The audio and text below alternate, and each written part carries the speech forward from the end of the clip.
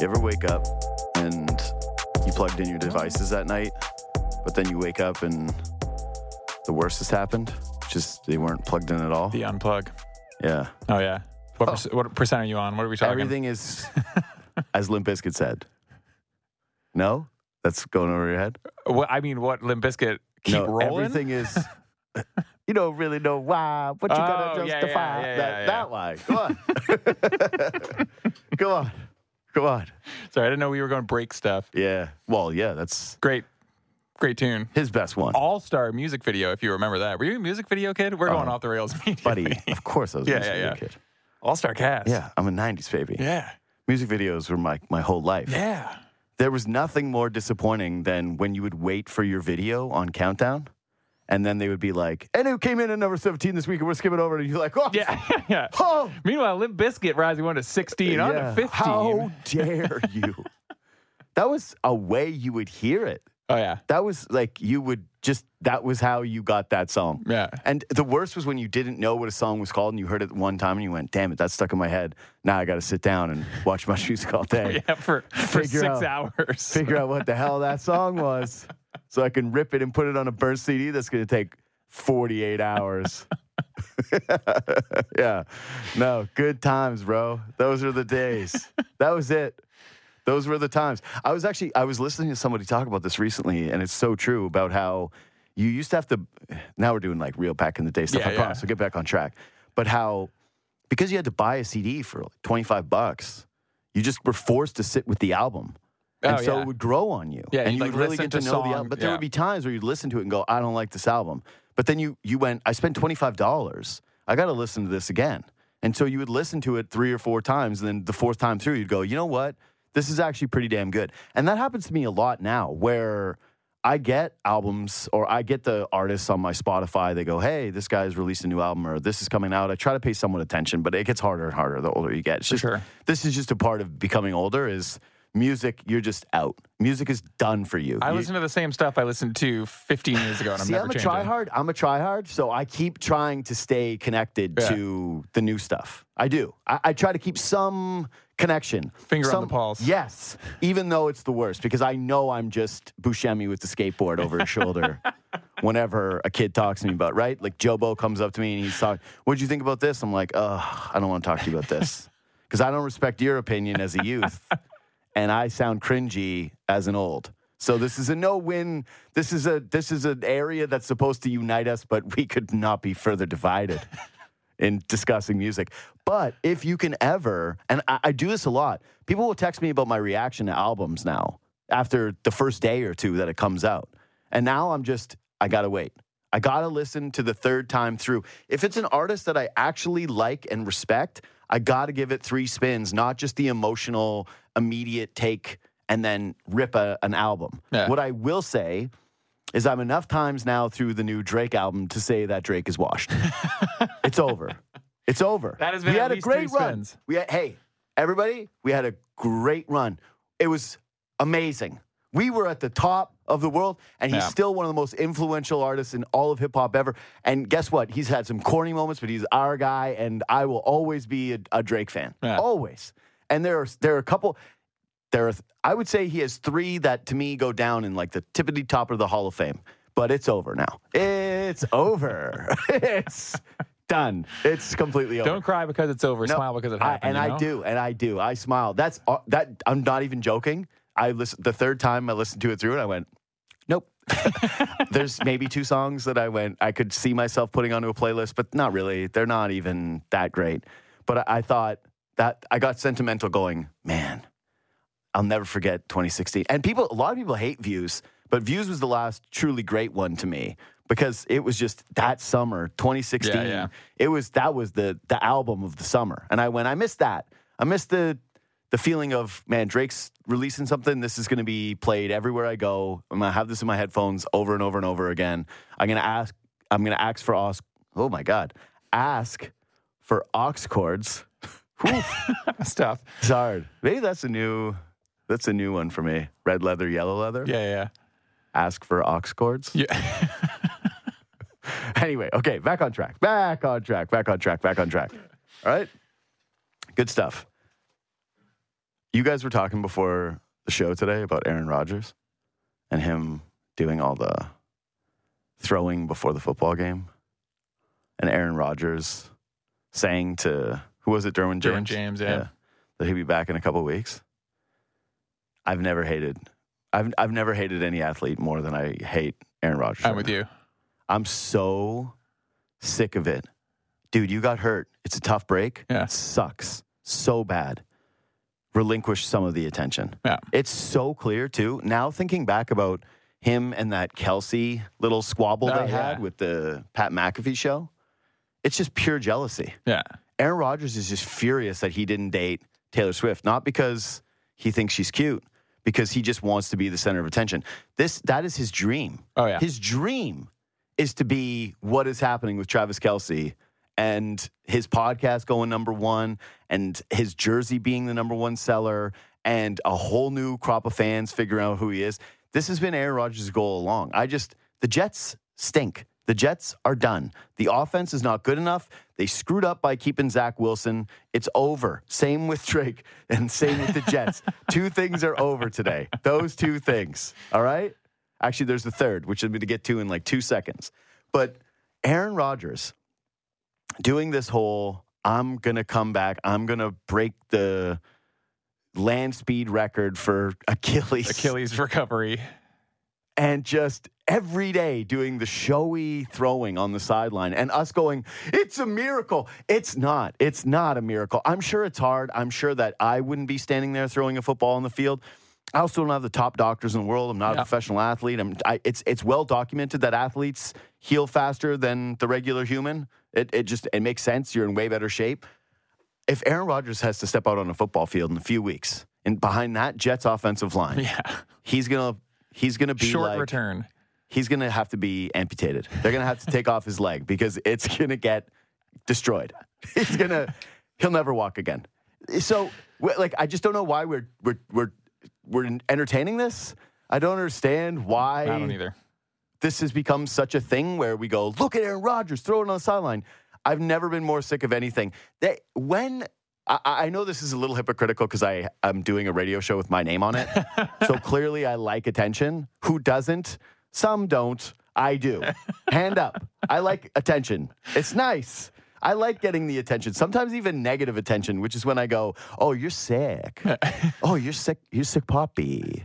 But Aaron Rodgers, this is just the most egregious example I can remember in a very long time of a guy just begging to be seen, begging to have people talk about him, doing the McAfee show, the standing on the sidelines every time. Poor Zach Wilson, he can't even focus on doing the job because Aaron Rodgers is right there over his shoulder every single week. And the broadcast cuts to Aaron Rodgers and he's shaking his head and you're like, oh man, we all knew that Zachy boy shouldn't have taken that 7th sack or whatever, but we don't need to see Aaron Rodgers also be disappointed in it. It's just so much. Yeah. It's just way too much. He loves the attention and some guys thrive under it. Some guys don't mind it. I actually thought about this last night with the Leafs game is how Max Domi plays center, and he has his best game as a Maple Leaf. He had the two assists in Matthew Nyes in the one game, and people lost their minds and said, Domi's back, and then he basically disappeared. They put him at center last night, and he was going. Had his best game as a Leaf, and he had that little bit of nastiness to his game. He's throwing punches, he's throwing cross-checks, he's in on the forecheck. He's doing all the things that I was kind of promised with Max Domi, which is, hey, the guy has skill, but he's also a little mean. And he's not afraid to mix it up a little bit. And yeah, he knows he's not his dad and isn't going to just try to drop the gloves with everybody every night. But there is going to be an element of physicality and nastiness to his game, the little bit of snot. And I went, as much as the limelight and the pressure is going to be annoying for this guy, he's probably going to end up just fine. He's probably just going to deal with this all right. He's going to have his lows. It's going to be a little difficult with him, given the name, the expectation. But ultimately, he's played in Montreal. He's been Max Domi his whole life. This is fine. I'm starting to wonder the opposite about Tyler Bertuzzi, is if he's starting to regret playing here. The grind of media every day, your face going everywhere. I've always said to me it's a little overstated. I think a lot of athletes cry about it. I think a lot of loser athletes make excuses about it because they'd rather play in flip-flops their entire career and not be seen and collect their millions of dollars and just go golfing. And that's enough. That's a life for them, which is fine, but no one will remember your name. And great. you accomplished a lot, but your name's not going to be engraved on a Stanley Cup. And even if it is, we're going to go, oh, right, he was on that team. There's clearly, 8 to 12 markets in the NHL that truly matter. And if you don't have the guts to play on them, it's fine. But it just, there is a resonating effect for the rest of your career. There is the way that we are going to remember you or not remember you. And Bertuzzi is a guy where I went, man, he played in Detroit. It's one of the ones that mattered. He elevated his game in Boston. It's one of the ones that mattered. He really feels like he fit in with the Bruins. He turned down that money. And he wasn't horrible yesterday by any stretch of the imagination, but I think he's on a line that he doesn't really fit on. And to me, anyways, just a little bit of body language looking from the outside, he already seems a little exhausted by the movement throughout the lineup, the benchings, the stories being about him, the media attention. And I think he's a guy that actually really needs a break coming here soon. Or, the Leafs could potentially lose him. And this thing just never turns around and never materializes into what they want it to be. Anyway, the inventor of the Clever app, 2-time Stanley Cup champion, someone who, does get to play in a market that mattered and won. Kris Versteeg, what's up, brother? How we doing? Well, I hid my cat in the closet, so hopefully he doesn't come out and bother us. Yeah, except for, cat's just in there. Yeah. Please, let me out. Yeah. So, it really, really bothers you that much, the cat? Like just being around? It's just like I get in the flow, and then all of a sudden he's in my ear. So, don't call animal services on me. No, nobody will. I don't know if you heard my little diatribe there about Bertuzzi, but I know you started slow with the Leafs and then you heated up. But how much does it weigh on you playing in a place where there is that much attention and you're one of the guys. People want you to succeed. They expect you to succeed. Man, I suck today. I've like tripped over my own words like 4 times. But what is it like being in that position? Because you've done it. It's hard. You come into this, again, you know how I've kind of used the Doug Gilmour. No one ever thought I was Doug Gilmour. Yeah. And then they get Doug Glatt, essentially. That's kind of the way I talk about my time with the Leafs. When guys come in, they come in with high expectations. The media, the fans, they have this way of building these players up to something they're not, but not actually understanding the value they bring at what they're doing. Now, I'm not saying Bertuzzi's playing great. Domi, Klingberg, you can kind of blanket it across those guys. But what happens is, again, myself, very similar situation. You come in, you have a weak start. So I had 2 points in 11 games. A narrative starts to build. The media starts to create a narrative. The fans start to create a narrative. And then it becomes almost unshakable. And then when the media jumps on it, I'm going to throw Nick Kypreos under the bus with myself personally. All of a sudden it's like Kris wants a trade. Kris doesn't like it here. Kris this. And then all of a sudden one turnover turns to this. And I watched John Klingberg the other day, and it's like, well, he does a soft wrister, and he must not now want to play here because he took a one-footed wrist shot. It's like these narratives start to create, and that's the problem with the players is, okay, you are now – they're not playing great right now. I don't think they're playing terrible either. It's similar to myself. I wasn't playing good at all. Mm-hmm. And then all of a sudden, the next 30 games, I have 30 points. And I'm kind of trying to use this as a bit of a benchmark compared to what I think these guys can do too. That was never really talked about. Mm-hmm. Everyone remembered the terrible start, someone keying my car, spitting on my car, and then they don't really remember what you're doing because the narrative has been created about, this guy comes here, he doesn't want to be here, then the media jumps on. And that's where I get scared for those guys, is when the narrative starts to spin and the news starts to cycle, and then one little micro mistake becomes magnified. So again, let's look at John Klingberg. I could look at multiple parts of his game, defending. He's got happy feet. I think that's just because who he is, and he's not being coached great right now. We don't need to go there. But I just think the narrative starts to spin.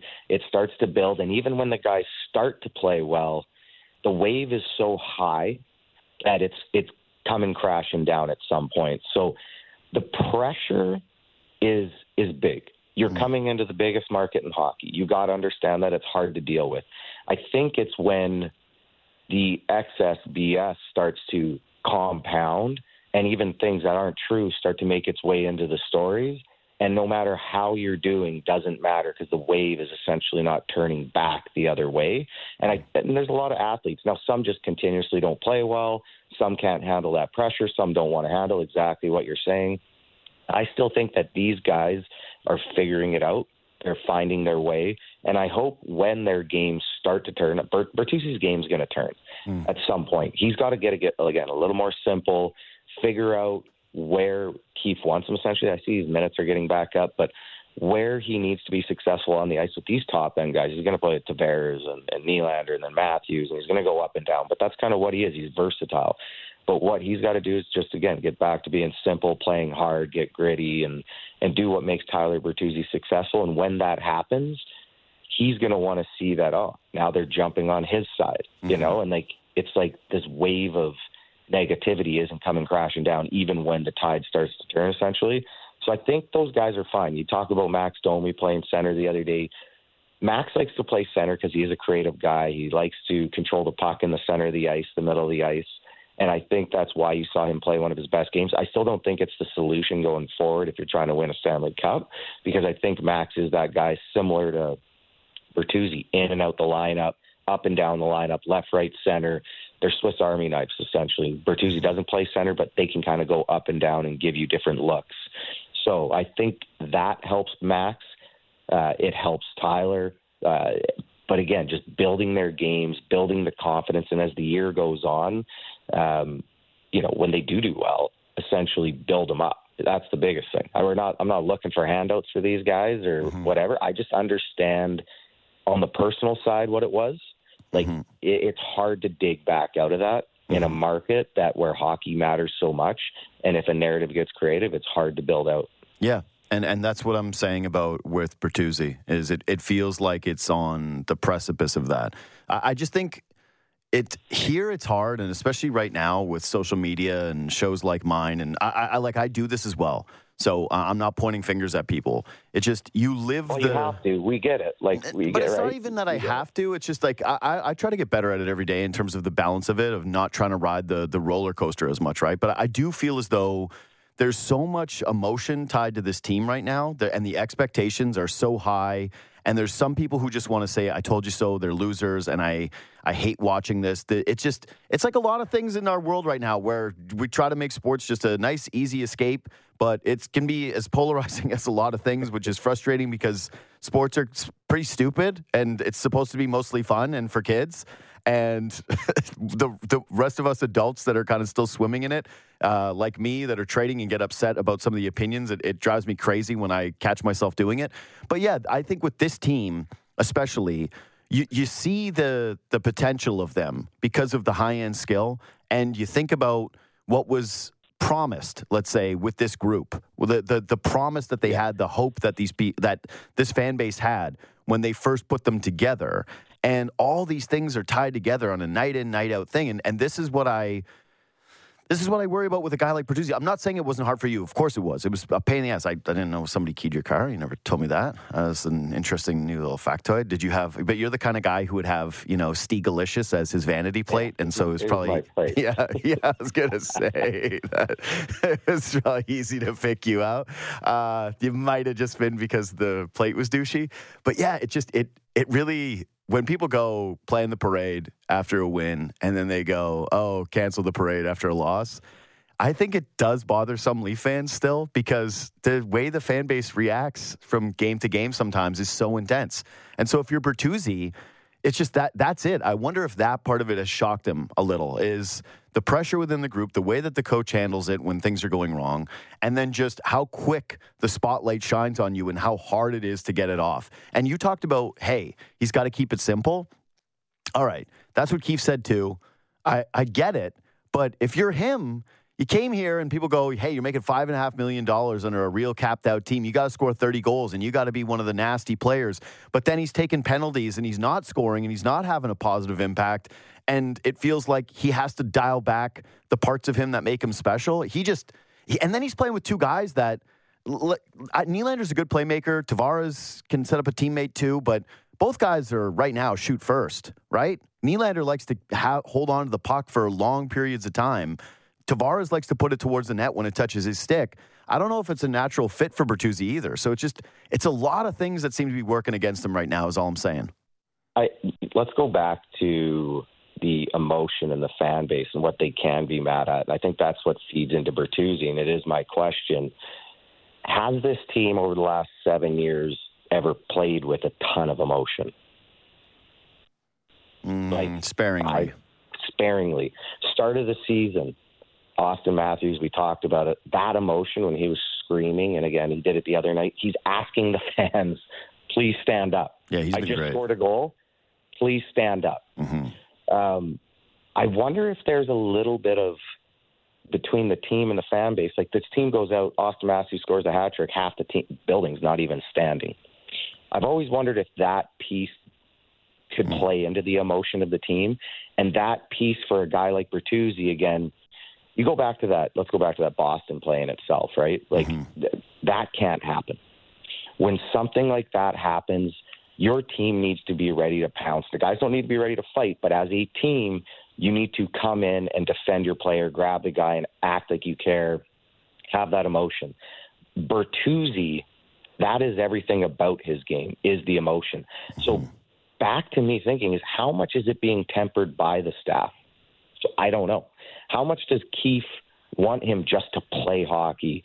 Or is he still trying to find that balance of what Keefe wants in his emotion dedicated to the game and playing the line? We all want to play the line, but he's a guy that needs to play on it, to play extremely well, similar to Bunting. It's hard to control, so maybe Keefe has some PTSD with Bunting and sees similarities in Bertuzzi. That's a but good if point. You're going to get the best out of this kid, you need to play with the emotion. So those are little aspects where I wonder, it's like, well, why is Bertuzzi not doing anything in that instance in Boston? Well, maybe it's because the coaching staff has asked him not to play on the line, which he still doesn't quite understand what the line is with Keefe. You know what I mean?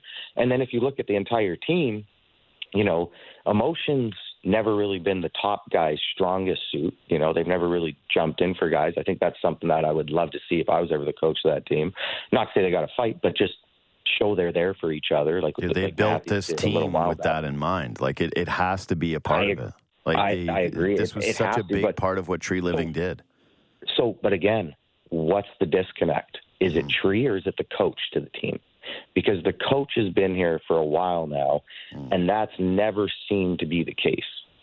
Like he that was emotion. Vocal. He was pretty vocal. He's like, they held a team-only meeting.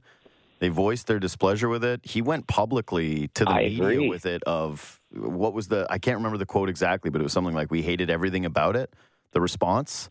So I got to feel like there's no disconnection with Keefe and Tree on that one. Yeah, I don't know. Well, what's the line from Keefe to the player then? What is, because you as the player still need to understand what exactly the coach needs. You need to be super specific on, here's my line. One guy gets touched, you're all going in. I don't care. We will kill the penalty. Have they been told that? Probably not. I would assume, because if it happened and everyone knew the line or knew the understanding, I would assume they would all go in that instance. Again, back to Matthews, begging the fans to please stand up. Heck, I'd probably be begging that too, because you watch some games and half the crowd's still sitting down. So the emotion to me is kind of twofold. Is it the coach? Sometimes it's the crowd. Sometimes it's the team maybe not understanding it. And sometimes it's maybe the team sleeping. I mean, that might be threefold. So I don't really know what it always is. I just look at, okay, what's been the constant? It's been the coach, same coach. New GM brings in new players. We bring in, let's go back to other guys in the past. They bring in certain players to try to bring up the emotion or the toughness or the skill. That never, ever gets put into the team. They never, you know, again, let's go back to Clifford, one dumb hit. But guys like that get brought in to create emotion, to create hardness, to do that. And it still feels like they were never utilized to do that. So again, back to Bertuzzi, same thing. What is the line? What do you want me to do? How much emotion do you want me to play with? What is that? And maybe, again, Keefe does have PTSD from other players in the past. I don't know. But that's where I start to think and then I start to look about it being, you know, a player that's played in the past. Yeah. You know, it's tough too, though, because it's you've got a coach that people really are quick to criticize. Again, I've done it too. Haven't been the biggest fan of Keefe. Was surprised that he was brought back and thought that pretty much, it seemed anyways that one of the major reasons that Keefe did return was just a lack of options. That there just didn't seem to be another coach that was an obvious fit for Toronto. That they were late in the game when it came to, their GM search. And I do really believe that had Dubas stayed, he would have replaced him as coach. That they would have had to have something different, and that would have been one of the easiest places for them to do it. I think it was harder for the Leafs to do, given their position of there was, there was some instability after Dubas left. There were people that were Dubas guys like Spezza who left. There was some infighting within the organization amongst some people, and I thought that it was a good look for the organization that Tree Living and Keefe could sit down and just have a shared vision. I understand that. I understand them bringing him back, especially Tree and his first time here. And you got to get to know everything about the team. You come from an outsider, and you really don't know everything about this team until you actually see it for yourself. Mm-hmm. So I understand why Tree kept him, and like you said, lack of options. Yeah, there was really nothing. Yeah, but where I was kind of going with it is Keefe. One of the things that has driven me the most crazy is I feel like he treats every regular season game like we have to win, we have to win, we have to win. And routinely, one of the things that seems to bother players the most is when the lines are just always in a blender and you don't get to create chemistry with a line. And you feel like maybe I didn't have the best chance to do this properly. And I would guess that that's rubbed some of these guys the wrong way immediately, right? Like if you were Bertuzzi and you signed here on a 1-year deal, and it was with the idea that you were going to get a shot with Matthews and Marner, and then you're pretty much ripped off that right away. Now you're with, like I said, two guys that it doesn't fit you as well. You're seeing Matthew Nyes play better than you, but do exactly what you were kind of hoping to do, which is go fish a puck out of a corner and then have some nice touch in front of the net and play with a little bit of nastiness on the forecheck. Just, I could see how that's tough. I don't mind Bertuzzi carrying his own line, though. Like a third line, and understand he got $5 million. You need third. You need 30 goals, yada yada. Yeah, you need depth to win a Stanley Cup too. I don't. Sure, but he wants to get paid, man, and that's going to be 13 minutes a night. That's wow. You could find him with no top power play either. You've talked about this before, where it's like guys need that power play time. He's on PP2. That could be again. Have a third line. You could move him down again. I know Nicholas Robertson got his first chance, but. Mm-hmm. You can still sparingly spot him to find him extra minutes in the top 6 here and there when Marner and Matthews go out after a penalty kill, Matthews and Tavares and Nylander go out after a penalty kill. There's always there's always minutes where you can find guys these extra offensive times or ways to get them extra minutes. You're right about the money side. That would be tough, but winning side, that makes sense. Like, put them on a third line. But you got to have guys bought in to win, right? That's the thing. I can't imagine that this guy's bought in right away. And this is, again, what I'm talking about with the Keefe conundrum is he's going, guys, I want us to be attention to detail. I want us to get out to a good start. I'm going to do these things to win because if we're winning, that will take some of this pressure off. If we're doing things the right way, then we won't have the media Eye of Sauron just boiling on us. The fans won't be pissed. We won't have the same Twitter narratives about us. So I get why he presses to do these things, but in also doing that, playing the short game, not the long game with a lot of these guys, I wonder how it does impact the buy-in. And the one big positive I can say, and this is, again, a last night thing, is Matthews just seems like he's on a totally different level, not just from his health standpoint, but the attitude seems to be better. I don't know if you caught the post game. I didn't send it to you. I probably should have because, who did? But I don't know if you saw it on Twitter this morning. But, man, they got booed after the first intermission. And then Matthews was asked about it, and he went, yeah, that's fair, rightfully so. But when he was starting to gesture towards the fans again, he said, I didn't want them to go to sleep just yet, speaking to kind of your point. And I love that. That's what I want from Matthews, is just the overwhelming attitude that bleeds through the rest of the team, that he becomes the true leader. And maybe it doesn't have to be through the rah-rah speeches like some guys. Like, everyone can lead in their own way. But, let's go back to the booing part a second. Yeah, sure. Because just 2 seconds. I love booing. Yeah, booing's great. Yeah, booing's the best. And Matthews is right. They deserve to get booed. But if you're going to boo, you better stand when they score. 100%. That's it. And the fans don't support on that God, side. Always. Not everyone. Fans. There are some. Can't believe we let you in the alumni box. I know. Yeah. But, hey, last year, playoffs, same problem. Yeah. You guys are down by 2 goals. Not one person was standing in the entire building. Mm-hmm. Not one person. These are things where if you're going to boo, then when it goes the other way, you better be cheering. And I love when Matthews, again, hyping up the fans. Get up. Stand up. You're going to boo us. You better stand when I snipe. Yeah. I love it. I really do. If they can take that attitude, the FU attitude, I think it's great.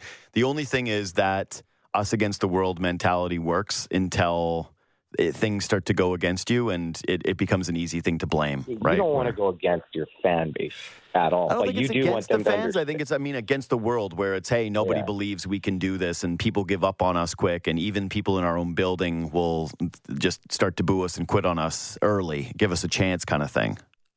Yeah, like the fan base booing this much is a little wild because they're doing it based on expectations and where they are. I understood they were down 4-1.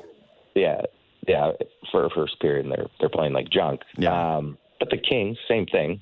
They're booed. They're booed in a couple games now. Mm-hmm.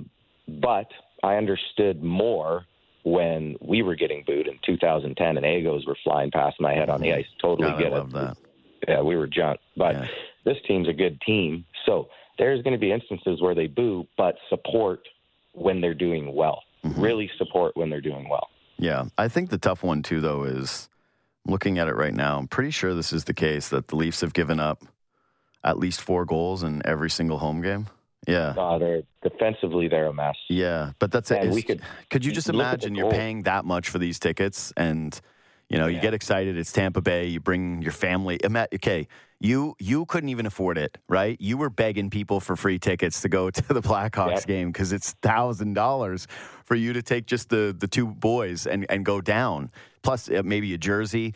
I feel sick sometimes for people when the Leafs just dog it out of the beginning. That's why I love the booing. I went, good, boo. At least booing is some energy. At least you're doing something rather than just sitting and then going into the Platinum Lounge and getting yourself a $13 beer after you got your selfie, right? After you got your picture from your seats of, ooh, look how nice my seats are. Got my status symbol. Okay, cool. Time to check out for the rest of the night. Good. Booing is something. Booing is an emotion. I agree with you that it needs to be louder when things are going right. But God, it's tough when this team does the dog it thing at home like they've done so many times this season. But you mentioned they're a mess defensively. They're missing guys. They're going to get McCabe back. It's not like he was playing great before they lost him. Obviously, Liljegren's going to be out for a long time. Do you see internal improvement with this group? Like what needs to change? Well, so that first goal, if we're watching it, where was it Kucherov on that one-timer? You're watching Klingberg. You're watching him back in. His head's turning. His feet are everywhere. You watch the other defenders, same thing. Guys are coming at them on rushes, and there's too much thinking. There's just too much thinking and not enough understanding. Okay, when there's like a 3-on-2 rush, what is exactly what I need to do? And they just look lost on those fine details of the game, whether it's defensively, they go to this, when the puck starts to move up top, then all of a sudden they go to a bit of a man-on-man, and then guys get beat, and they don't really have big, strong D that can box guys out.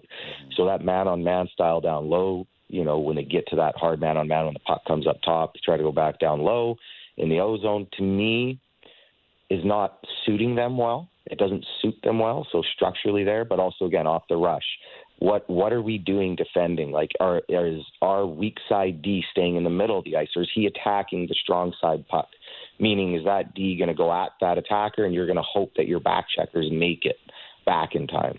So there's different strategy that goes into it when there's rush chances against, right? Your D need to know exactly, is our goalie going to give up the shot, or are we going to take the backdoor pass? And in those instances, to me, when you see D's feet crossing over and looking around and they don't really know, to me, it's just they don't know the details. Or maybe they're not used to what this coaching staff exactly needs from them. I get there's new players coming in and out of the lineup, but that to me shows players that don't fully get what they need to do in those circumstances. And it's the happy feet that he's crossing. Like you're assuming the rush. You shouldn't be crossing over, Like you should be understanding exactly, okay, am I taking the guy driving the net? my back checker's taking the wide guy, or are we shifting over, right? You should be in one. You should be synchro and understanding what you need to do. And again, that first goal and multiple chances off the rush against tell me that some of these guys aren't on the same page, or maybe they don't understand the exact details of what they need to do in those circumstances. Well, the guy that comes to mind, though, when you're talking about that is Klingberg, right? Yeah. And I watch all of them. Riley's doing well, and, Brody gets it. These guys have been here for a while. Klingberg's new. You see it, and that's where I wonder what, do they know exactly what they need to do? Well, how much longer before you start to give up on that? Yeah, you can't give up on Klingberg. Sure, but I mean, give up on the idea that it's going to drastically improve. I think it improves 100%. I think it improves. You just got to, again, back to Klingberg, say defensively, or these new guys coming in, stay within yourself defensively. Stay within yourself. What don't you get right now? When you're on this 3-on-2 rush against, what don't you get? So, again, I think that's a conversation. He's never going to be the best defender in the world anyways. You understand that? You do got to hide him at times against certain matchups. You got to get him into power play or offensive zone situations. I also kind of think with all him going in these situations, it has freed up Riley to do more, and that's why you're seeing Riley offensively do well. Mm-hmm. But for him, I don't think you just got a ban and everything. You just get him super focused on what he needs to do. Hey, this is what we need you to do offensively. But, I think that to me always bothers me a little bit on, do they know exactly the details of what this team wants in these scenarios? How tough is it on a team when you're playing in front of a goaltender who has been shaken? Samsonov? Yeah, well, I was just going to say shaken seemingly psychologically, or who's lost a lot of confidence. Yeah, you can't put him back in the net right now. That's just one thing. You got to just ride Wall. You got to ride him. Like, Samsonov was sideways on the one. Mm-hmm. The other one, he's not even in his net, The first one's just atrocious. It's just... Oh, my. Yeah, like Hedman's shot. That was the first. Yeah, Hedman's was the first. Yeah, that first one, he's not even in his net. Mm-hmm. And then on the one I'm talking about where Klingberg, defensively didn't know where he was going, it felt like off the rush, and then they slung it wide side for that one-timer. He's sideways. Mm-hmm. It hit him kind of, and it goes in the net because he's sideways. He's not even square. And then, Kucherov gives that 1-1 where, Hedman does a great way to draw him out and then hit him back door for that 1-. I don't know if you can always fault him on that. They're going to usually make those plays and shots, but you can't start him. You can't start him. You got to go to Wall. Try to ride Wall until he figures it out. What does that do to the room, though? Well, you play better in front of guys you trust. Yeah. At the end of the day, you make more plays.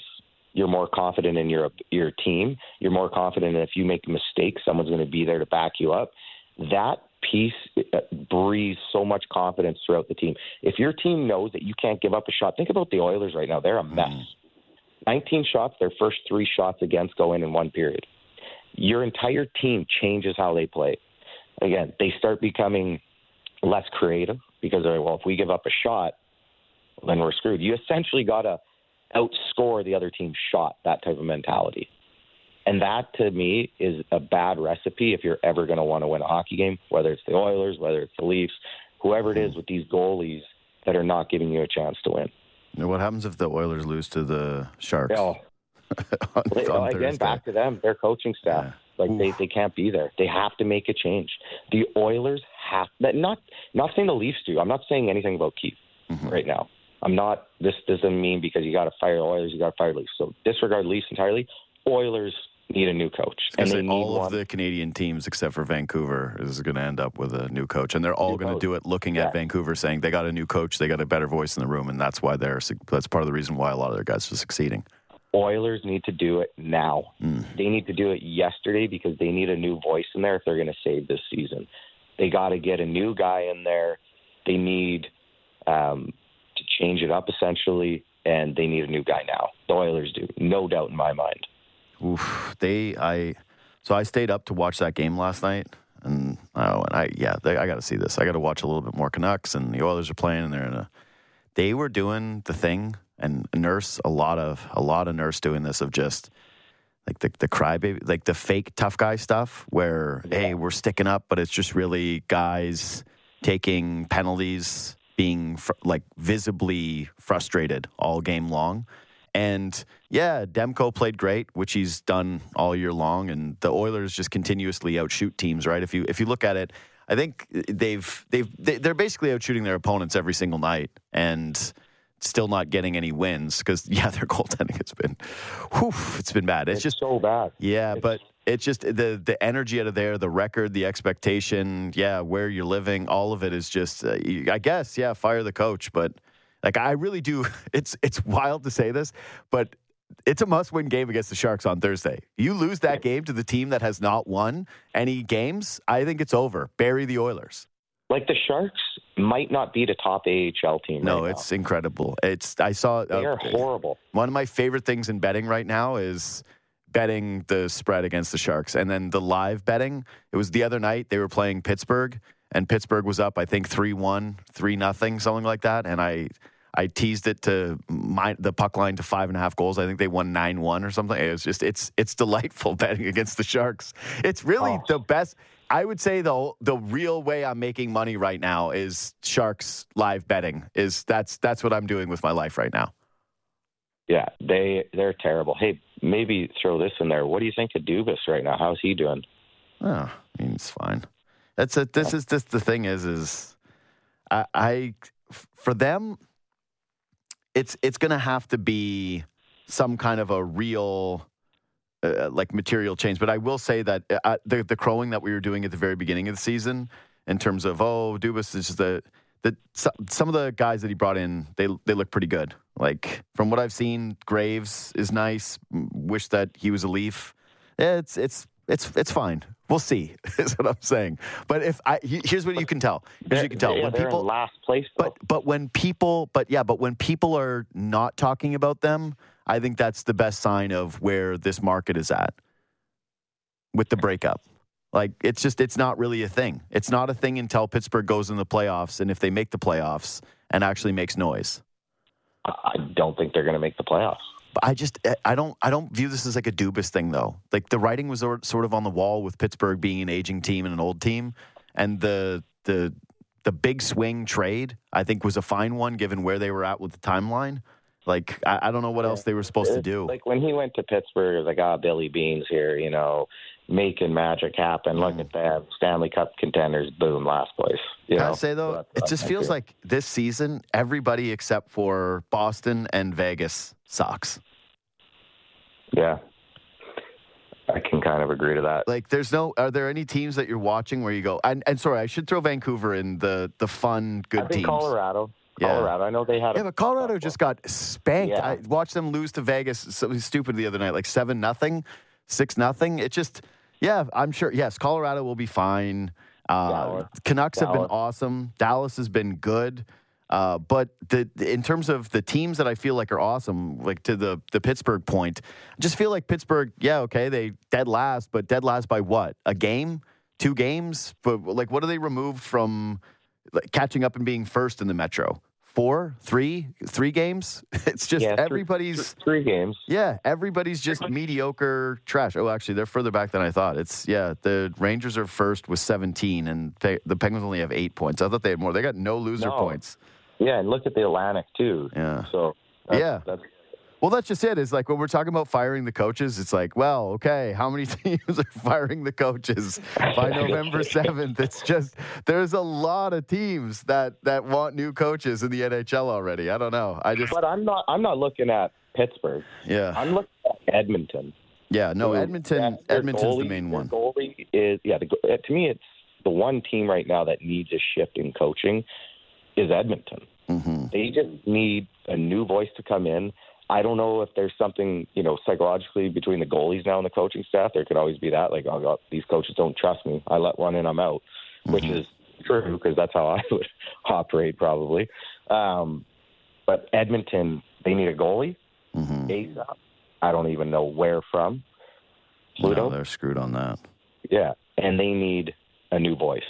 That team, to me, I feel needs something, and they need a refresh, a restart. And goalies are going to hate Jack Campbell forever for this because he screwed the market on these guys so bad. This is just one of those deals where anybody without an immaculate long track record is just, you're not getting paid. Connor Hellebuck, fine. You can get your money, right? Vasilevsky, fine. You can get your money. But anybody that's coming off of the, like, I was thinking about this yesterday. So far, Tree Living's, you could make the case that so far, Tree Living's best move as Leafs GM was not giving Samsonov a contract. Yeah. Like, that's the goalie they got that finally won them a playoff series that was stellar for them all year long, making sure that he was on the 1-year deal and that you've got a quick ticket out of town. That's it. That was the sharp move. That was the good play. That could also be playing into him a bit too. Like, as a player, as a goalie, it becomes hard to operate on 1-year deals. Sure. And especially as a goaltender in this market, I'll defend him there. It becomes very hard to operate on 1-year deals. Some guys play great on the last year of their contract knowing they're going to get paid. That's different than just playing on a 1 year. That's like a Nylander right now. That is way different, playing on your last year of a big contract knowing you're getting bank again and you're going to ring it up a bit than being on 1 year, and then the stress compounds and builds up. So there could be that playing into Samsonov too. He played great the other night. I thought he was terrific against Boston. He had the almost 40 saves, really kept them in it for long stretches. Yeah. The Tampa stuff is like you've been pulled twice against one of your biggest rivals. I don't think that he's going to get the net. He has to play a bunch this week, like when you said they can't throw him in. No, but it's consistency. Yeah, but that's it. It's just I think that we're going to have the highs with Samsonov still. I can't imagine how this team ever really gets back to the point where they're trusting him to be the game in, game out guy. And if you told me, hey, today, who do you think is going to be the goalie when it comes to playoffs? I already think it's going to be Wool. Unless there's an injury, I just think that he fits the team. He's calm in the net. He's big. He makes the easy saves, like the ones you need to make. He doesn't give up the backbreakers the way that Samsonov does. And to me, that's just going to fit this team. And that's what it's going to be going for. But I think you're still going to see a ton of Samsonov, especially with the schedule. Yeah, you got to get him in, but just for Wall to start to understand, hey, I think I am the guy. Yeah. You start to build that mentality into him now. I hope so. Yeah. It's just, he's also had some health stuff, and he hasn't played a ton of games. And as solid as he's looked this season, it is going to be interesting to see what kind of workload he can handle and what he looks like if he struggles for a couple of games, right? Like what it's like if it hits the fan for him a little bit. Anyways, we got to run. You got to go. Thanks for making time today, buddy. Again, 2-time Stanley Cup champion, inventor, creator of the Clever app, which you can download for free wherever you get your apps. Kris Versteeg, thanks for making time, brother. Yeah, thank you. See you, pal. All right. Yeah, I guess quick takeaways from that is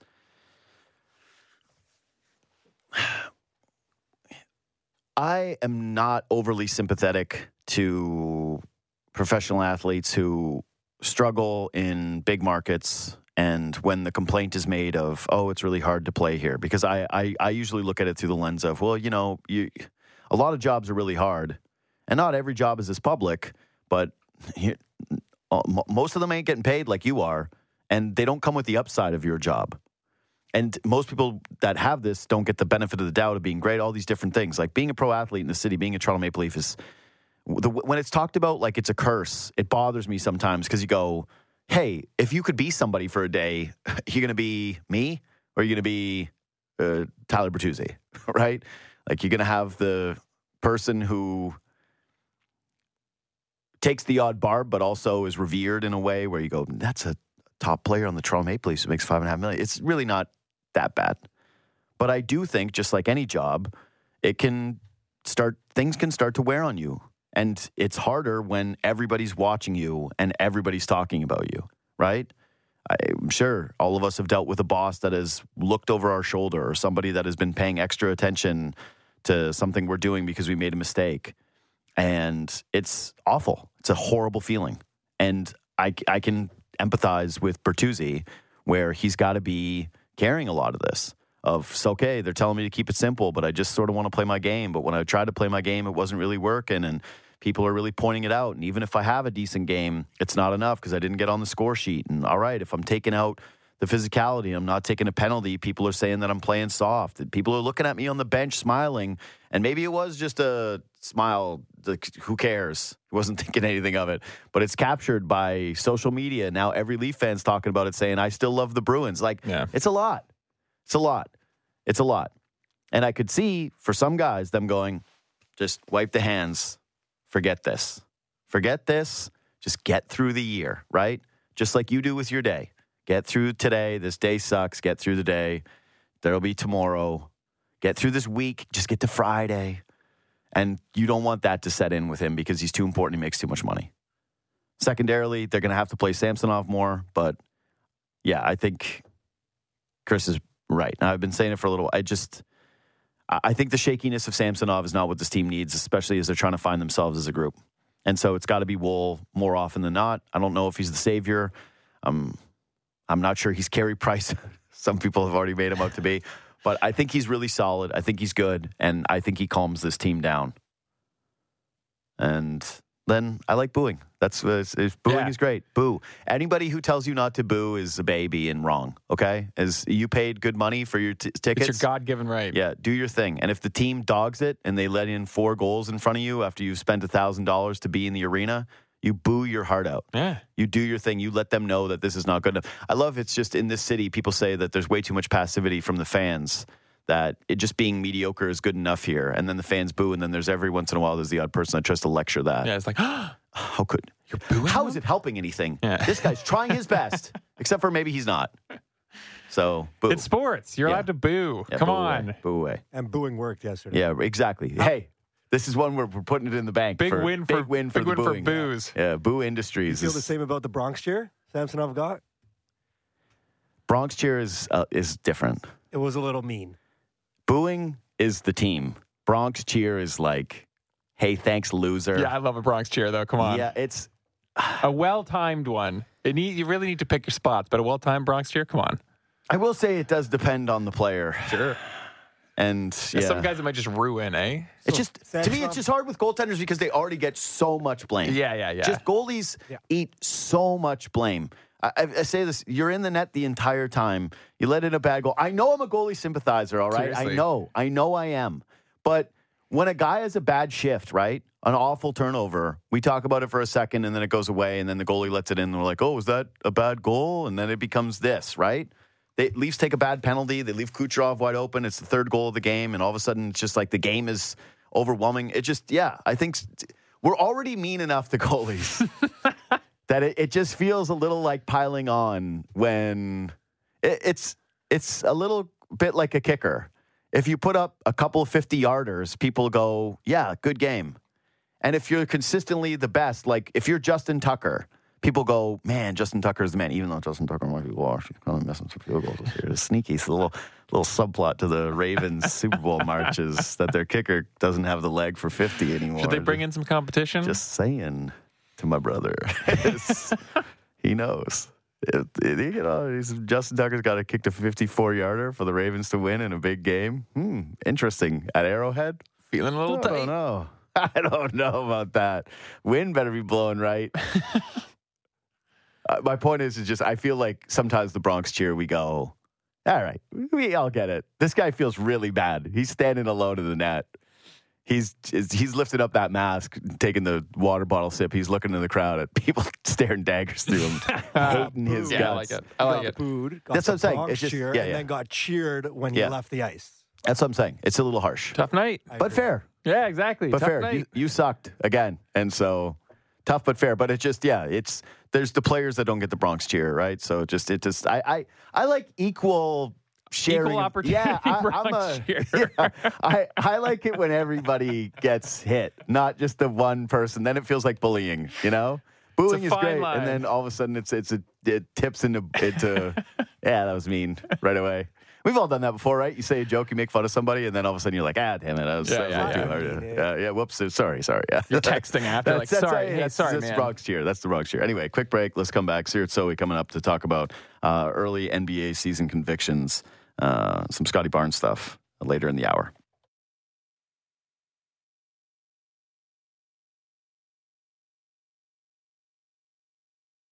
one of my favorites, Seerat Sohi of The Ringer, to talk to me about some early season NBA convictions. But first, Seerat, great to hear from you. But first, you wrote an article about the Harden trade, and I loved it. I liked it, although you're very optimistic about this Harden. Contingent on so many things, as we all know. But yes, the basketball fit. So they played their first game tonight together, Madison Square Garden. No pressure, no big deal. So there are a couple. There are a couple of things that make me think it could work. Just from an X's and O's perspective, I want to make it very clear that I'm just talking about on the court right now. We can talk about the off-court stuff after that. So there was a time pre-pandemic, long time ago, obviously, a lot has changed since then, that Russell Westbrook and James Harden were teammates. And there was this minor blip right after the trade deadline when they traded Clint Capella and they moved PJ Tucker to the 5, which was then probably the most bold small ball experiment that we've seen thus far. And it worked. It didn't work. It didn't work so well before then. But what happened was Westbrook was shooting a career low in threes during that juncture at that time, playing a very similar style to the style that he's playing now. Actually, I'd say the style that he plays now is an even more dramatic version of that, where he was pretty much playing below the three-point line. I think in this kind of way that I feel like Bruce Brown really revolutionized things for point guards, especially a point guard like Russ, who's not a great shooter but still has a lot of athleticism, where because of small ball, they can also just like operate as like pick and roll guys and like roll into the paint, and then they can use their playmaking to kind of like make plays from a short roll. He's doing a lot of that. He's obviously a great rebounder. And right now, it looks like they're planning on still starting him alongside Harden. So that'll be interesting. There is a version of that has worked. Now you put Kawhi Leonard and Paul George on the wing instead of Robert Covington and PJ Tucker is back, by the way. PJ Tucker in the trade is part of this experiment. So there is like a little bit of a skeleton. There's a little bit of a precedent for this working on the court. They also have a lot of guys that from the forward position are really good rebounders. Obviously, Harden is a really good rebounder. Kawhi is a really good rebounder. Paul George is an above-average rebounder for his position. So I think they can get away with playing small ball more often, even in a league that I feel like has increasingly gone back to like playing really big guys, two big guys together. I'm sure we'll talk about Wemby at some point. So I am, as a basketball fan, really excited to see how this experiment works on the court. That's the on-court side of it for me. Yeah. Okay, so everything you said makes sense. And I even reading this is a real compliment to you and your writing ability. Is I was reading it, nodding my head, going maybe, and then I got to the part where I was like, oh right, Russell Westbrook is going to be now waiting on Kawhi Leonard for the plane to leave and for James Harden for the plane to leave. And the first time they go through a bad week or a bad stretch, or there's a game where Harden's not really feeling it, or he partied too hard the night before, I think it all falls apart. But but my biggest takeaway from this piece, and what I really wanted to ask you from it too, is when can you ever remember a team that had so much at stake for four guys, legacy-wise? Like I was thinking about it. If Harden wins, then so much goes away. The 3 trade requests in 3 years gets a lot smaller. All of a sudden, he's actually an NBA champion. The Zach Lowe dubbing of guard Karl Malone goes away. Kawhi's choice to leave Toronto and the load management legacy kind of just evaporates and says, yeah, he made the right choice. It's 3 wins on 3 teams. Westbrook, who everyone said, yeah, great stats, but you can't win with him. He becomes a winner. And then the playoff P, which I think most of us have kind of pushed aside now. It's become smaller, but it's still a thing. Like I think that when people mention Paul George, they say playoff P, and it's still a bit of a joke. That becomes irrefutably over. I thought those 4 guys, if they can make this work, if that can be communicated to them, like when's the last time we had a team that was quite like this? Well, I think that's the thing. It's like it doesn't really need to be communicated to them. I think they very much understand that. Harden in his press conference, which was very, very spicy. I think the biggest thing that was taken away was his comments about Morey, that he didn't, address Morey, but the comments were about Morey, and I'm not a system player quote as well. We're kind of with the big takeaways, but like that whole press conference, what really stood out to me were two things. One, that he is really driven to prove that he is not the player that everybody else is saying that he is able to sacrifice and play with other stars. He's willing to do that. And that was kind of his answer on the Russ thing. Somebody asked him, how they're going to fit together.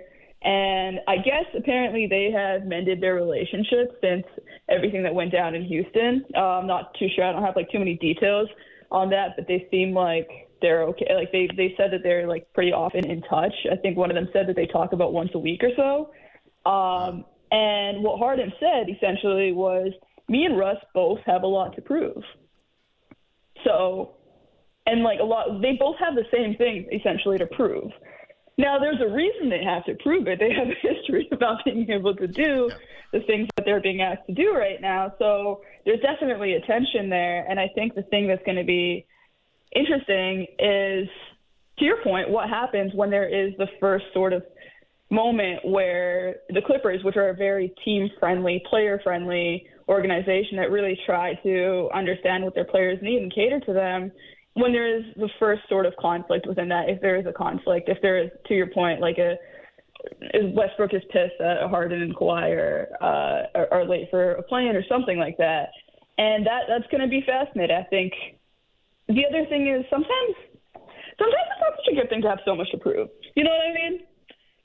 That's one thing that makes me feel like this is potentially really combustible. It's a lot of pressure to be under, and I think it's just one of those things where sometimes you actually thrive more in conditions where you need to sacrifice and whatnot when you feel a little bit more secure in your legacy.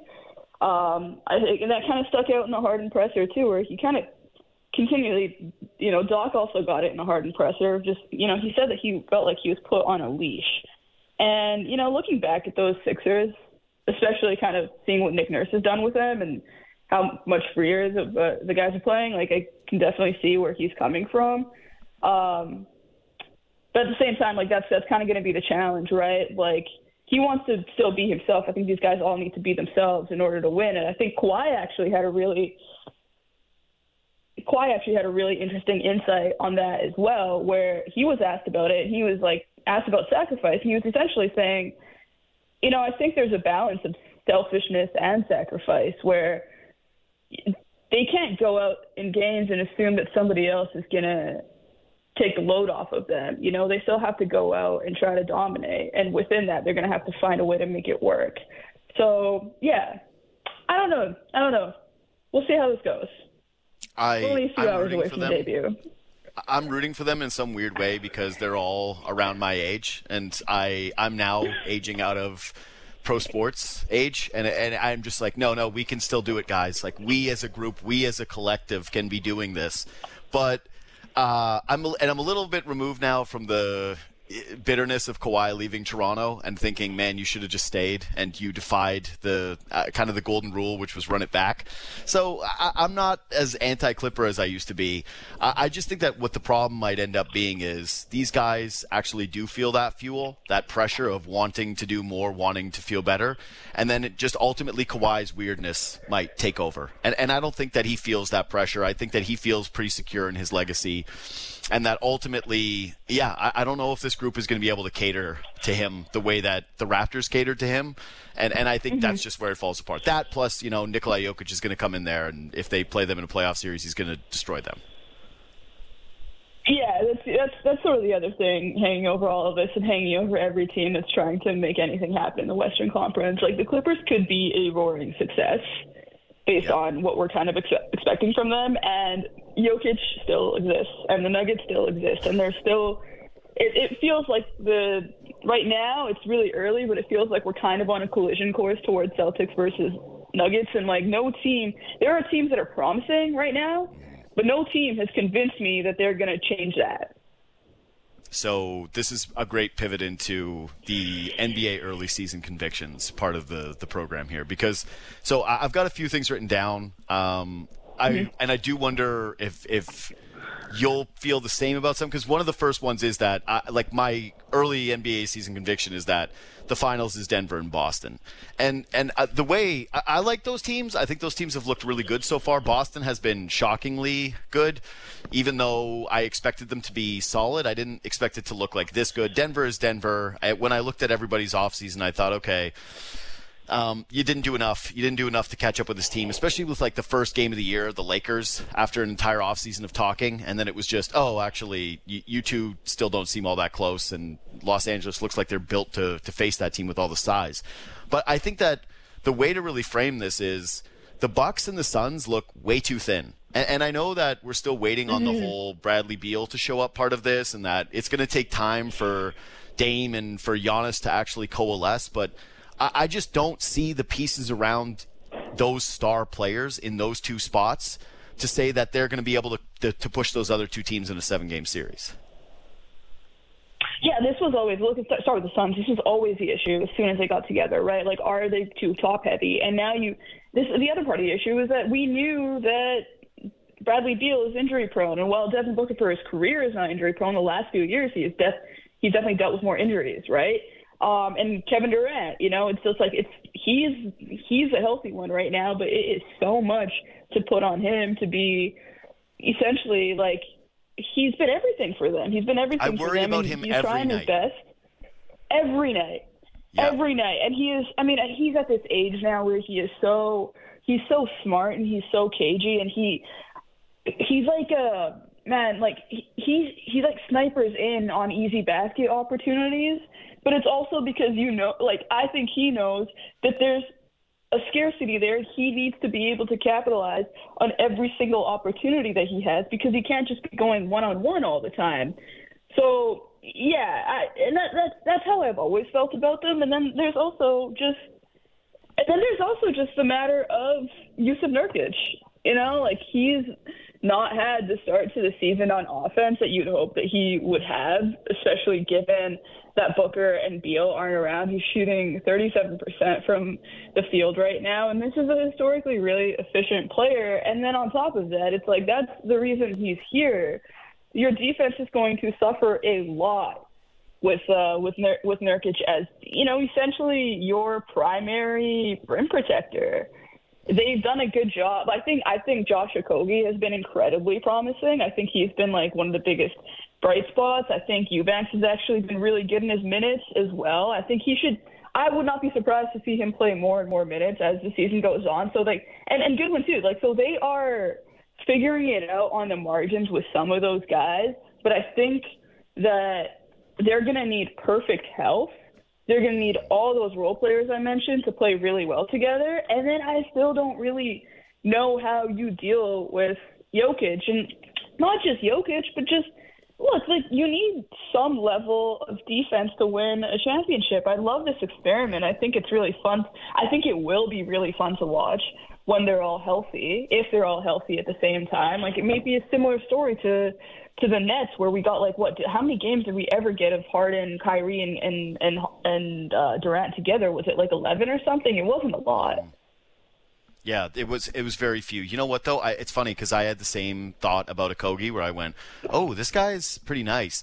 But now I every time I was watching it, I felt like it was Stockholm Syndrome, and I had to wake myself out of it and go, no, you think he's really good and he looks really important to this team because he has to be, because the rest of the guys are terrible.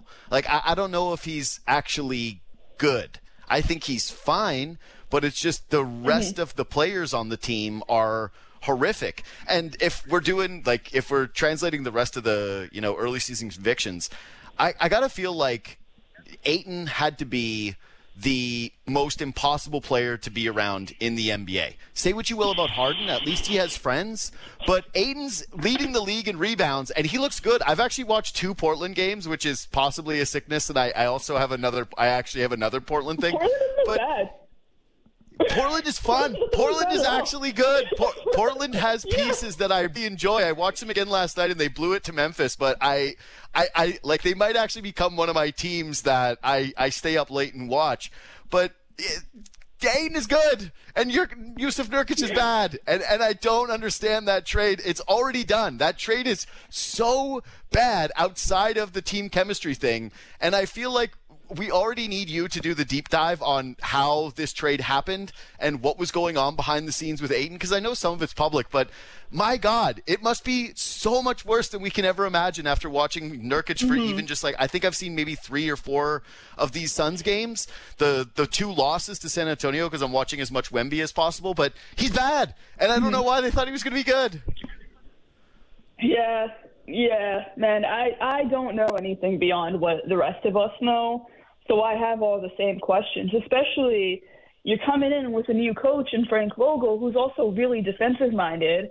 Maybe you see if things can turn. You also got Chris Paul, who it seems like was the guy that Ayton had the most friction with out of there as well. Now, maybe those guys the other thing is, I mean, but I was about to say, maybe they've just had too much experience with him, but Book is actually the only guy that's kind of left from that original run. So maybe it's a matter of him and Booker, but at the same time, I feel like Book is such a gamer. You could maybe get him to understand. Maybe there's something about Ayton's, inconsistency, what he's been criticized for, his lack of competitiveness for most of his career. There was, his sort of he's really sitting out this game thing in the playoffs too. So maybe he just couldn't stomach that. But at the same time, I feel like you have to have patience, right? We just saw this with the Sixers side with Harden, right? It's not like it was a good situation. It was an interesting situation where I feel like Harden's kind of at an age where, and just as a teammate, it felt like he didn't want to torpedo the chances of a team that he had gotten to know and players that he had gotten to know pretty well. So he wasn't going to be the absolute worst about it. And he listen to Tyrese Maxey on his podcast talking about James after and was very complimentary of how he's helped him with his career. And I think maybe he didn't want to jeopardize that. So my point is, I don't want to talk about Harden again, but my point is maybe you could have waited, because you traded him at the absolute bottom of his trade value in a moment where he kind of could have been the perfect guy for you guys in terms of rim protection, in terms of rebounding, in terms of doing the dirty work. He doesn't love doing that stuff, but if he shows he can do it, maybe things just work out a little bit better. I don't know. I can't understand it. At the time, I thought, okay, they're just dumping Ayton. They hate Ayton. But now watching these games and thinking, okay, Booker has had health problems throughout his career. Beal is someone who misses a lot of time. Durant is someone that they're going to want to rest. And Durant is playing the 5 in so many of these lineups. And, yeah, all right, the Eubanks thing, you're right, fine, whatever. They keep running Nurkic out there. I can't help but think of how beneficial it would be for the Suns to have had him through a couple of these Wemby games that they've blown. If they could have just said, you know what, I know you want more touches. You're going to get more touches when these guys aren't playing. And then come playoff time, we'll have some chemistry with you as a role man with a couple of these guys. The amount of work that's on Durant, this is what I'm saying is when I said I'm terrified for him every single game, I don't want to see Durant playing 35, 36, 37, real leverage minutes in early November. Right? This is way too much for him. And then I'm watching it's like they got Grayson Allen. I don't get it. And yeah, Nurkic can barely play. So it is a bad trade. It is just an unbelievably bad trade. And you know what? Maybe this is time for me to just kind of pivot to my Portland love. So this is an early season conviction. The Blazers might have a franchise player, but it's not Scoot. Shaden, right? Yes. He's 20 points a game. He's so bouncy. He can hit a 3 off the dribble. He had a block in the play-in game the other night, to seal getting them to an overtime. You've already got Chauncey Billups talking about him we're trying to develop just championship mentality. This is a guy that didn't play college basketball. He just didn't play. And he showed up, and he's 20 years old, and he can already do all of these awesome things at the NBA level. And I'm like, what are you going to be when you're 24 years old? What are you going to be when you're 25 years old? I'm in shambles because there was that rumor from a year ago that the Raptors could have gotten him for OG plus and I'm thinking, oh my God, this alternate timeline, the Raptors may have had this guy. I don't know. I think that the Blazers have more people or more players and pieces than people realized coming out of the Dame thing. And I just they're going to have some maneuverability with some of these dudes. But if Shaedon Sharpe is, I don't know, hits 85% of his ceiling, is he not a franchise player? I was going to ask you, actually, would it hurt you if I nicknamed him Shaedon could have been a Raptor Canadian Sharp? Is it? Personally, I can't. I think about it. I really, it's the only thing that hurts me watching these games is I keep thinking about what he would have been like as a Raptor. If it was like they had him and Scotty Barnes right now and how different I would feel about the Raptors' future versus what they have now. Yeah. Here's my hot take on the Trailblazers. Maybe it's not too hot of a take. Obviously, Scoot, it's taking a little bit more time. I'm not really ready to have any strong opinions on him yet. But are they going to be too good too fast? Are they going to be a team that tries to make the play-in and then doesn't get a high lottery pick as a result, and then kind of we circle the drain again with because they'll trade Portland Brogdon. Team that's just on the cusp. No, because if they trade Brogdon, a lot of it's going to fall apart. He's so important. That's true. Just settling things down and making them a mature team. As soon as he goes, that's going to be, I think, the argument for them when they're making these trades is they're going, is keeping Malcolm Brogdon better for the development of Shaedon and Scoot? Or do we have to give Scoot the reins this early and let him sort of develop? Because I know, again, it's only a couple of games, but there's already criticism about how he doesn't get to the free throw line. And by he, I mean Scoot. And how, hey, maybe he's a little too hesitant and having someone like Brogdon. But no, Brogdon can actually run an NBA offense. Brogdon has been on competitive teams. He's one of those guys that just can't go into checkout mode. He's incredibly important for them being competitive. If they remove him from it, they're going to go into the tank. They can't win with the team they have and no Brogdon. That's true. So maybe it's like a Utah Jazz situation. Is that what they could be? Are they last year's Utah Jazz? Yes. Or they get off to a really great start and then they just trade? Yeah. I mean, it's like the Conley trade could be kind of their Brogdon trade. Maybe that's the one for them. Either way, I think Sharp could really be somebody, and it's going to be a bit of a slow build. But I think that this is my early season conviction that 2 months from now, there's going to be a lot of talk about Shaedon Sharpe. I think you're right.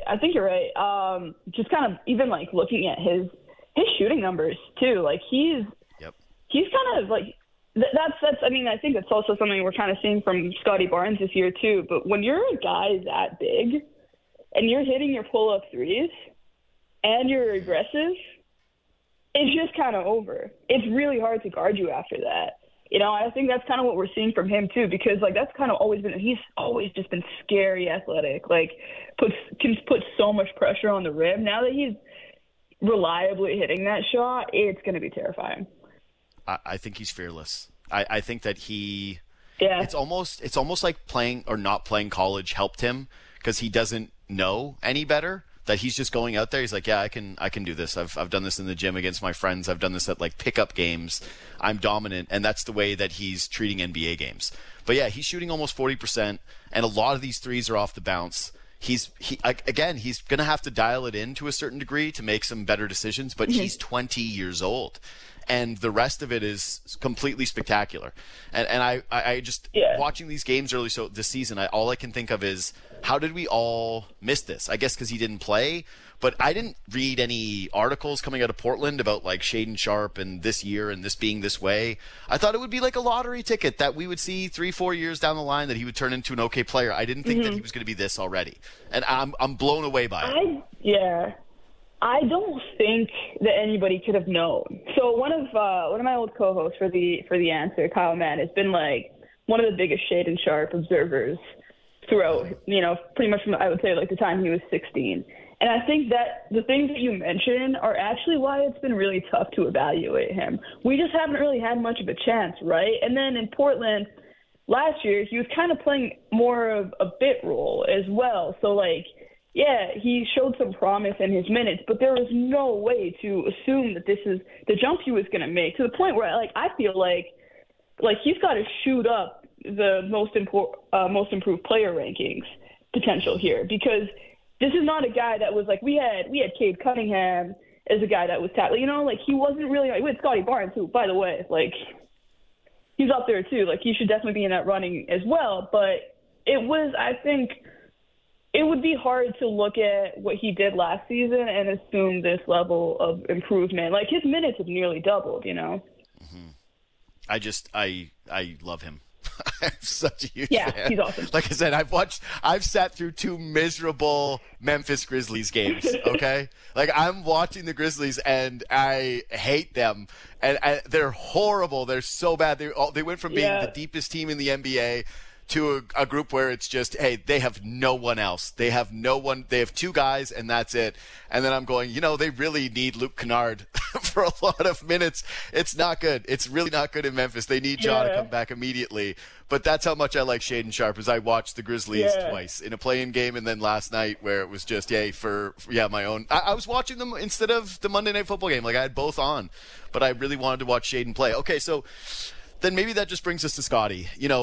Let's put it this way. What's your early season Raptors conviction? I'm guessing it has to do with Scotty Barnes.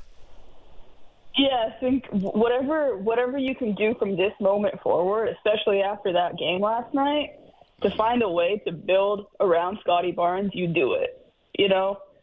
Like, I think the biggest thing for the Raptors right now is just they need more shooting. Like, I think for the talent that they have on the court and for the lack of playmaking that they have on the court outside of Scotty, they've become a pretty good passing team. They're moving the ball around pretty well. I would argue it's almost a little too egalitarian at times, which might be the reason that I think Pascal is struggling early this season. Alongside, there's just some numbers with him that are, like, genuinely confusing that I kind of wonder if they'll just bounce back a little bit too.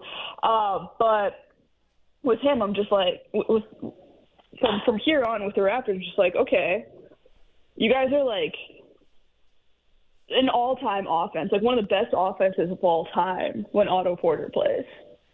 So what does that tell you? Like, let's get some shooting in the building. Let's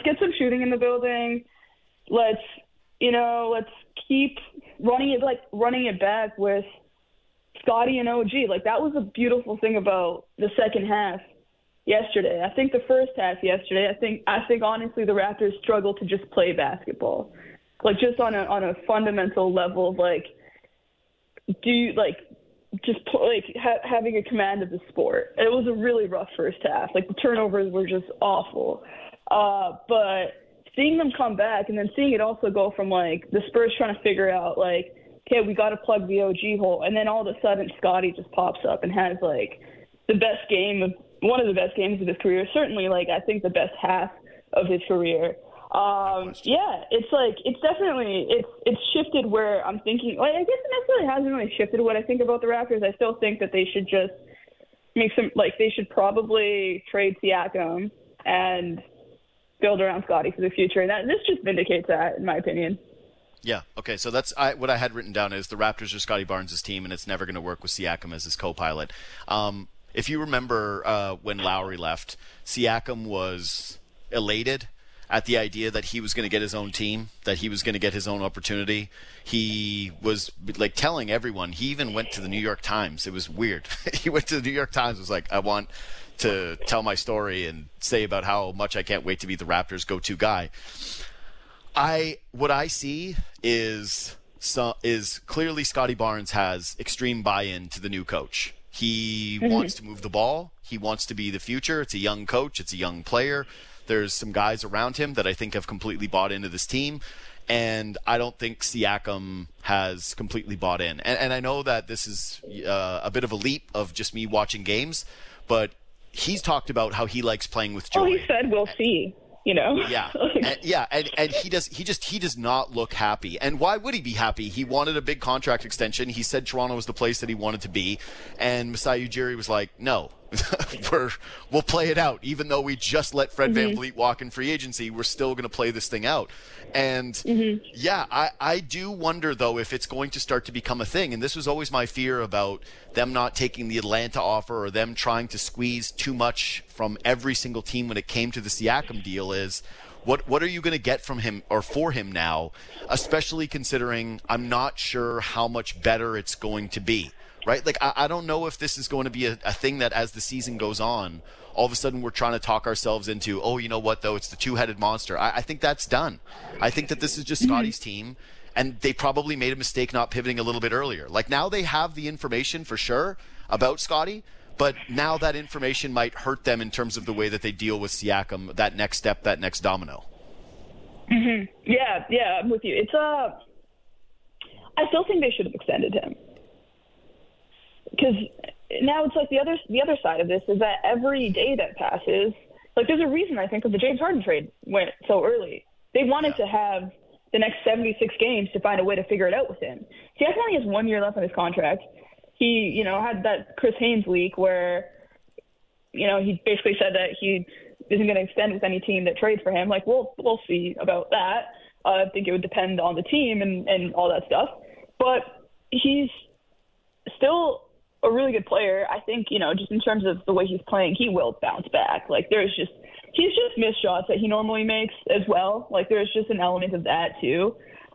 He looks clunky out there, so maybe that's just a lack of rhythm as well. I also think that, like, as much as they are moving the ball around, it does behoove them to find a way to make Siakam fit in a little bit more. It's not like this offense is like, burning the tops of buildings. Like, they do need more, So I do think that as far as on the court right now, I think it can and probably will. I think this is the worst it kind of gets for Siakam. Like, he's a really good player, Yes. I don't think it necessarily impacts his trade value too much. Like, you mentioned the Hawks. I don't know. I kind of, look at it. I'm like, do you want to go back to the Hawks? 'Cause, I think the Hawks are fine. Yeah. I think that the Hawks are probably thinking, you know what? Probably better we didn't make that trade. Yeah. Which is bad. Yeah, that's a risk. That's a risk you ran the whole time, right? Yeah. So that's a tough one. I think you were potentially going to get DeAndre Hunter at the bottom of his value, and it's early, but he's having a much better season this season. All of his numbers are up. He's like a positive for them. So that greases the wheels for a Raptors trade, because I think that originally it was trying to be sold as DeAndre Hunter was an asset in a trade. I don't think he was last season. I think he is this season. So maybe that's still out there. Who knows? We'll also see how it's 6 games in. I still think the Hawks are a pretty volatile team. We'll see how it all shakes out.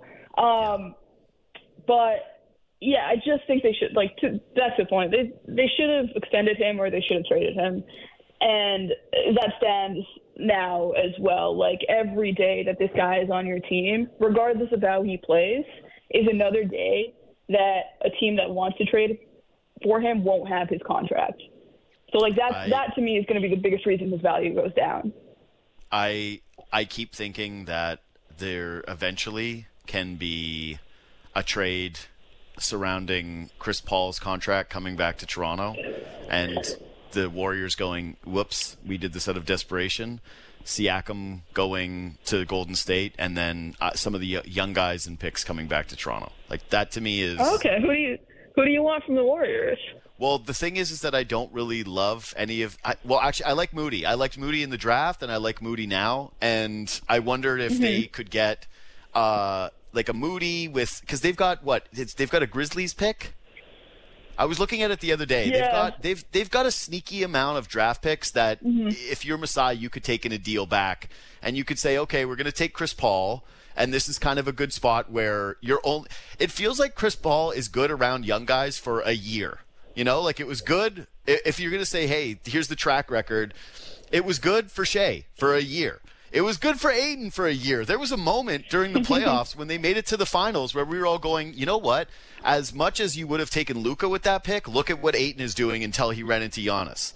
And maybe, just maybe, if we're talking about some of the playmaking stuff, you could put Chris Paul on this Raptors team. The only problem is I want to get the hell out of here and I want to win. I don't want to be the babysitter or the caretaker for a team. But I don't hate the idea of bringing that contract back and saying, here's Siakam, now give us like a complete treasure trove of players and really try to win around Steph, Clay, and Draymond one last time. Because I think that the Warriors are still short, and I don't see a way for them improving unless it's trading Clay or trading Chris Paul. Mm-hmm. So here's the thing, though. Like, so far, the Chris Paul experiment is working. Yeah. Like, it's working real well. It's working real well. Like that. But that's what I'm their saying. Their benches with Chris Paul is winning them games right now. Yes. I would also want back to Dembski. I feel like of yeah. We'll see. I mean, like, I think that's something to keep an eye on, but at the same time, it's like I just don't think that necessarily happens right now. I also, by the way, if the Raptors are trading with the Warriors, I want Podziemski. Yeah, he is a rookie that has stood out to me more than anybody else. Yeah, he looks good, and they loved him too, right? Like they were obsessed with him apparently before the draft. They kept it a real secret. They went in and grabbed him, and you're right. He really works for them. And so far, I don't think that that's going to be the thing that happens. I don't think that the Chris Paul thing's going to hold. And again, team older than me in the NBA. So I love Chris Paul. He's one of my favorite players. But I don't see the Warriors competing for a championship as they're currently constructed. And I think that's kind of what they have to all be about. All right, I have one more early season conviction. Do you have anything else that you want to cover before I get to it? No. Okay, here goes this, because I saw you tweet He's Me about the in-season tournament, and I'm the same way, where I keep having to Google how it works. But I think the in-season tournament is a huge hit. And I will think this until someone wins, though. Because I think when you win it, that's when you have to be like, oh, right, that was nothing. You won nothing. But during, like, so far, I found myself – the NBA regular season has sucked. Not this season. I just mean in general. We've been at a point with like load management, all these things. So far, it feels like guys have bought into not doing load management. The same thing, like that rule change has been real successful. But they changed up the courts. It looked like something different, and I just felt like the players were trying harder. And like it looked like everybody bought in. It seemed a little bit playoff game-ish. And so, no, I don't think that if you're looking at it through the lens of, boy, if you win, it's really something. It's going to be a loss.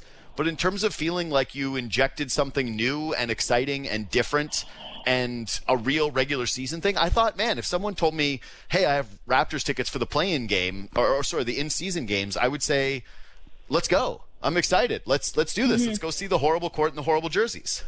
Okay, so I have to be clear about something. The tweet that you're referencing was, I said he saw me in reference to Bones Highland on the in-season tournament saying, I'm not even going to lie, I don't even know what's going on.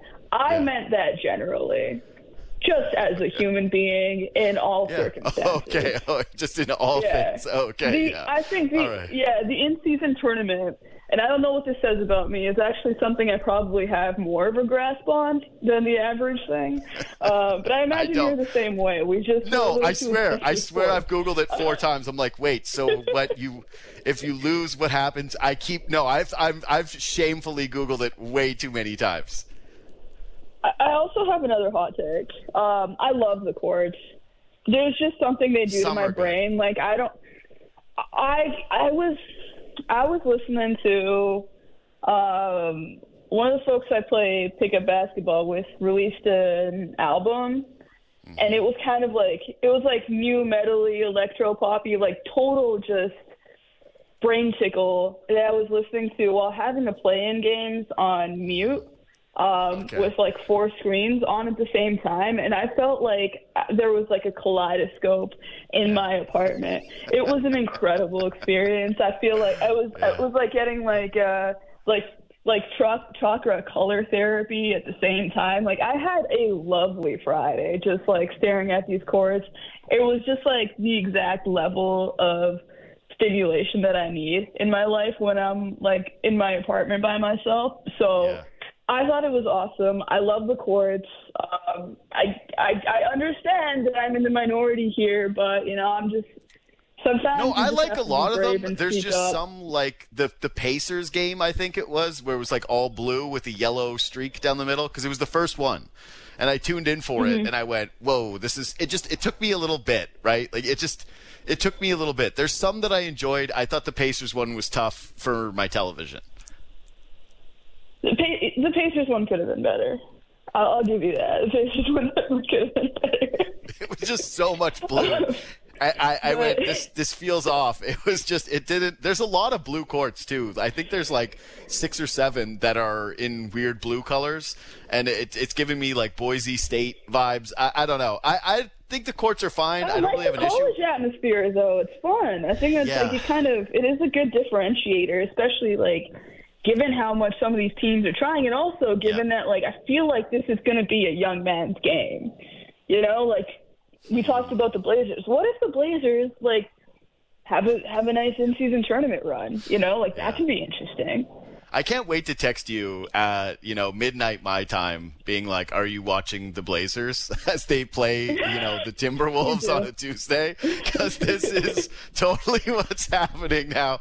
I like that the amount of Blazers talk that got in here was, more than has ever been done on a Toronto-based show. Thank you, Seerat. We got to run. We appreciate the time as always. Got to take a quick break, and then I want to hear what you guys have to say so far about the in-season tourney. So as we know, some things take forever when you need to be on hold for them. I'm doing this final closeout of the show while on hold for something. And I'll just, if you hear that little bit of, hold on here, listen. That's the most soothing elevated. tones. Because it takes so long, and I have to do it because it's actually like a pressing issue. But Can I give you a stat Adam Silver is going to frame? yeah, sure. It's The first day of the NBA in-season tournament, which was last Friday, the average margin of victory was 4.9 points. Oof. For a minimum that's awesome. of 7 games, that's the second smallest margin of victory in the last 10 seasons. Yeah, so this is how we're going to close out today is it's one set of games. Maybe this changes at some point, but so far, you guys are both pretty big. Armin and Simon, you're both huge basketball fans. How do you feel about the tournament so far, or just what you've seen? The games are great. That's cool. Yeah. I still don't really understand No one does. what it's about or what the winner gets other than just straight cash. No I mean, cash. on the That's courts, what they get. They get straight cash, homie. the courts are cool. Like I'm zagging and thinking the courts are cool. Why not? It's like a weird fever dream. I think everybody thinks the courts are actually pretty cool. Yeah, people like to dunk them, but I don't know. Armin, what do you got, man? Some of them are First ugly. of all, I don't know how you started 5 games into the season. Like the whole incentive was to make, there's so much going on already. There's so many storylines. Every night, Anthony Edwards is cooking the Celtics. Whatever, like something's going on every night. To bring this tournament in 5 games into the season, I just felt like it was too early, Simon. I don't know. Sorry, just 1 second. Of course. I knew it. I knew it was going to happen this way. Anyways, I like it too. I really like the in-season tournament. I don't mind the courts. Well, we got to go. We got 20. You're like, hey, 20 seconds. He's like, what do you like about it? I talked about it with Seerat to a degree, but Plus, perhaps I just more like that it's importantly- competitive games and that it's something different and new. Anyway, subscribe to this podcast. Leave 5 stars. We're going to be talking about this more after the Raptors play the in-season tournament. I think, this Friday? Next Friday. Yeah, the next Friday. All right. We got to run. We'll see you tomorrow.